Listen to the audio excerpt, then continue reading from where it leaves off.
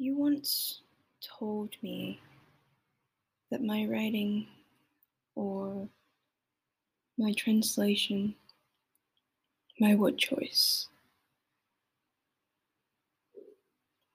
is I can't remember the exact word that you used, but it was either indifferent or nonchalant. Um, some word that is along that line of meaning, but maybe with a different attitude, connotation attached to it. I can't quite remember.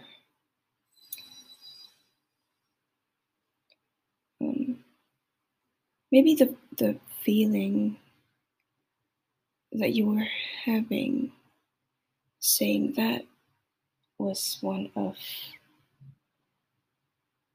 bewilderment. Maybe not that strong of a sensation. Maybe you were perplexed. Maybe you just found it interesting. Maybe you couldn't quite figure out why and you were trying to understand my perspective. Anyway, you said that it was either nonchalant or indifferent, that there are so many things happening in the space between in the space between the letters, in the space of, of the words. So much is happening, and still I look at it and retell it, or phrase it, verbalize it in such a simple and either nonchalant or indifferent way.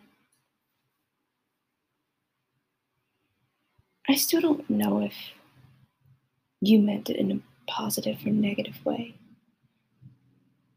I don't know if you see it as a strength or as a weakness. I think I responded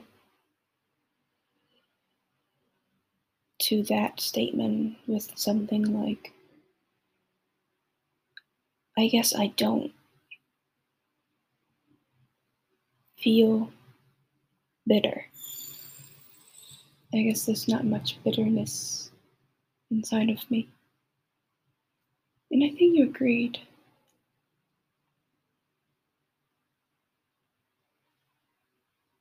And I don't know why I thought of bitterness in out of the many emotions or feelings that we can possibly have. But maybe it's the one that lingers the longest.